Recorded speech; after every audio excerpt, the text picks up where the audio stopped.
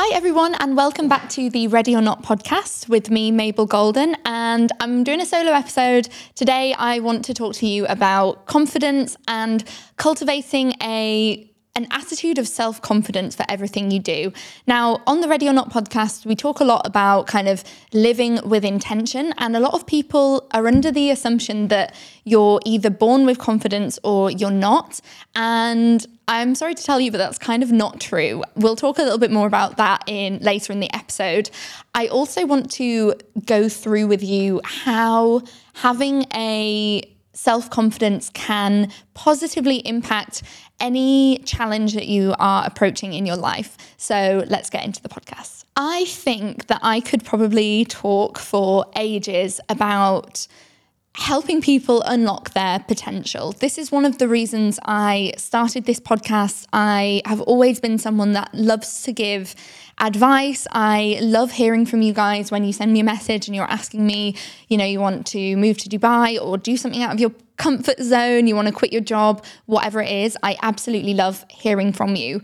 And I did just want to start this podcast by saying that all the advice I'm giving is just based on my personal experience. I can only speak from the experiences that I've had. So I know that there are going to be some things and some situations that I am not going to be the person you're asking for advice from. That being said, I really feel like I've had so many instances in my life where having self-confidence has proved to be such a amplifier of anything that I'm doing. It's been something that has really helped me manifest and create this life that I absolutely love, and still is something that is ongoing. I feel like I'm still trying to push the boundaries of my own confidence and be more self-confident and authentically me. Let's talk a little bit about how having a confident mindset can help you unlock your potential. So having confidence, I have to say, it really is a muscle. And I've really noticed the past few months since kind of struggling with anxiety and trying to lessen my workload. And it's kind of counterintuitive to anything I've been doing before. Previously, my approach would always be do more, experience more, be bigger, go better. And it's always been that mindset where I've been trying to push my boundaries more and more and more. On the one hand, that did serve me well because it enabled me to develop a very confident attitude, a confident mindset. It enabled me to achieve a lot of things last year.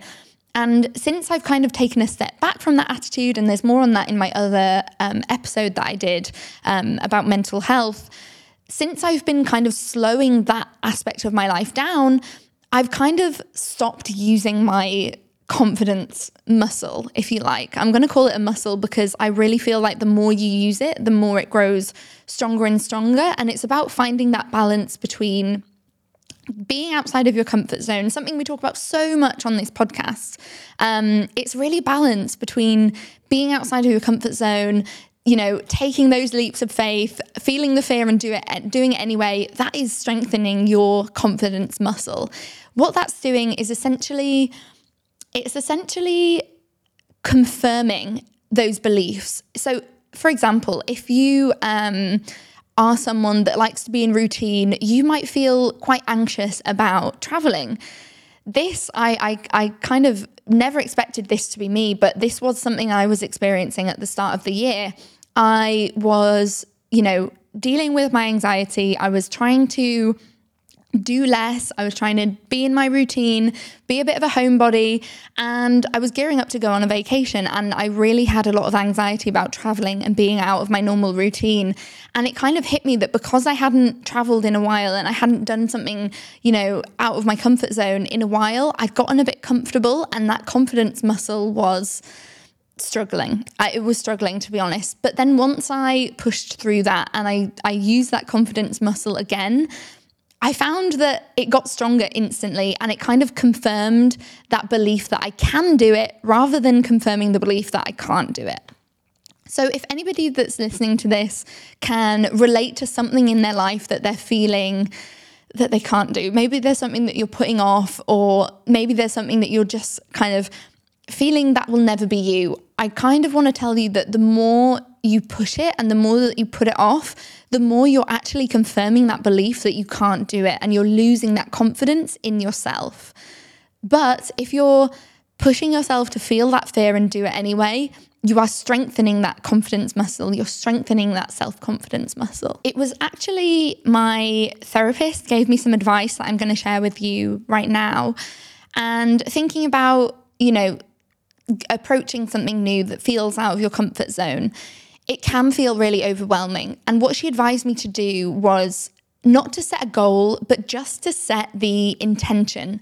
Just tell yourself that you're setting the intention to feel a certain way. So for example, with my trip, I wasn't trying to put too much pressure on myself to, see and do every single thing. I wasn't putting the pressure on myself to have the best time of my life. I just put the intention that I wanted to be present and enjoy time and make memories with my friend. And I found that such a more approachable mindset to be in, rather than just, going all in and trying to do everything and be everywhere all at once. I found it much more achievable to just look at it in terms of intention. So now that you're thinking about that thing that you've been putting off, that thing that you have been struggling to do, or that you've been kind of dancing around it a little bit, I want you to think about what is the intention behind it. Don't set yourself the goal, but just set yourself the intention of how you want to feel. This will kind of relieve any pressure or expectation. And then once you're actually doing the thing, you're doing the thing that you've been putting off, it's not going to feel as scary and as unachievable. Now, there was a word that came up in the introduction, I think, of the podcast, which is manifesting. And I know that word has kind of got a bit of a stigma around it now. It's kind of become something that we roll our eyes a little bit about, especially when it's coming to you from an influencer or from a content creator. I know that it can feel quite unattainable, and it feels kind of wishy-washy. I want to tell you about my personal experience with manifesting and how I found that it has helped me. And it's so linked to confidence and self-confidence. So I think it was last spring, I read Roxy Nafusi's book, Manifest. And I actually remember I read it while I was traveling. I was in America. And I was reading this book. And at this point, I was still so geared up to just do everything, be everything. And I do think I channeled a bit of that kind of toxic productivity energy into manifesting. Whereas now that I am healing my anxiety, I've tried to approach manifesting with much more intention rather than goals. So one thing she talks about in the book is that manifesting really comes from self-love. And I think in this podcast episode, I've been referring to self-confidence, but at the root of that really does need to be self-love and self-compassion. And it cannot be that you are trying to manifest a life in a different country because you hate your current life, or it can't be that you're manifesting a new job because you hate the career that you've built for yourself so far. It really needs to come from a place of self-love and self-compassion. And it's not anything witchy, okay? It's not anything wishy-washy. It's all about the power of your mind and your mindset. So let's talk a bit about how mindset can actively impact your day-to-day life. There was a point where I was showing up to my office job every day and I was truly miserable. I think lots of people can relate to that. There's so many times where you get to work and you just feel like you don't want to be there. And it kind of got to a point where I was really letting that take over me. I was so moody and miserable, and I wouldn't let anything cheer me up, if you like. It really felt like such a chore and such a kind of miserable day-to-day, with the commuting and the meetings that I didn't truly care about. I know that can really take over you when you're in the midst of somewhere you don't want to be. But how can you visualize where you want to be while still giving yourself that self-love and that self-compassion to manifest that new life for yourself? So you cannot kind of approach every single day with, I don't want to be here. This isn't what I want to do.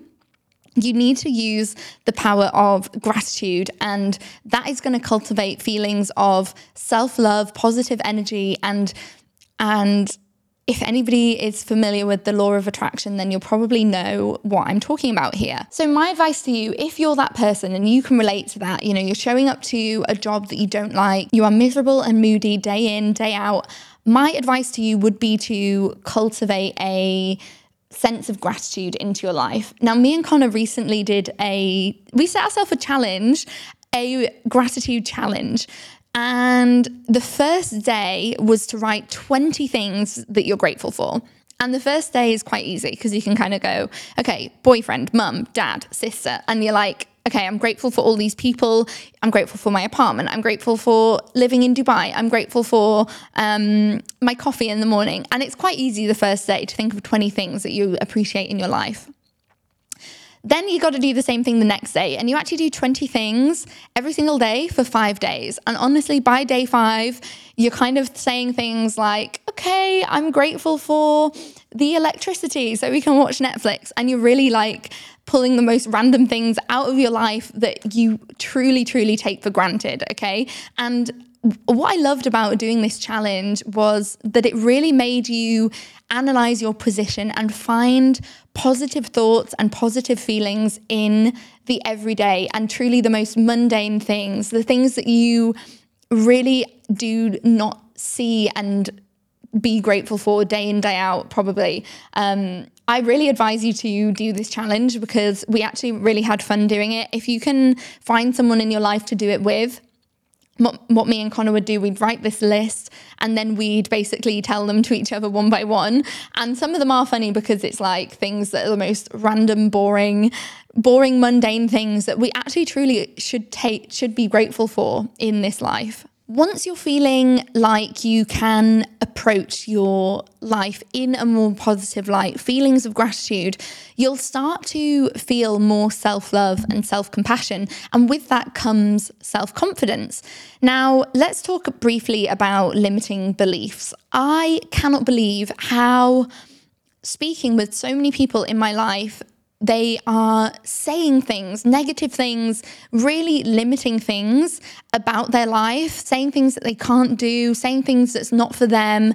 And you'll be surprised once you become aware of limiting beliefs, you'll be so surprised how deeply ingrained they are in our mindset just due to the lives that we've been living.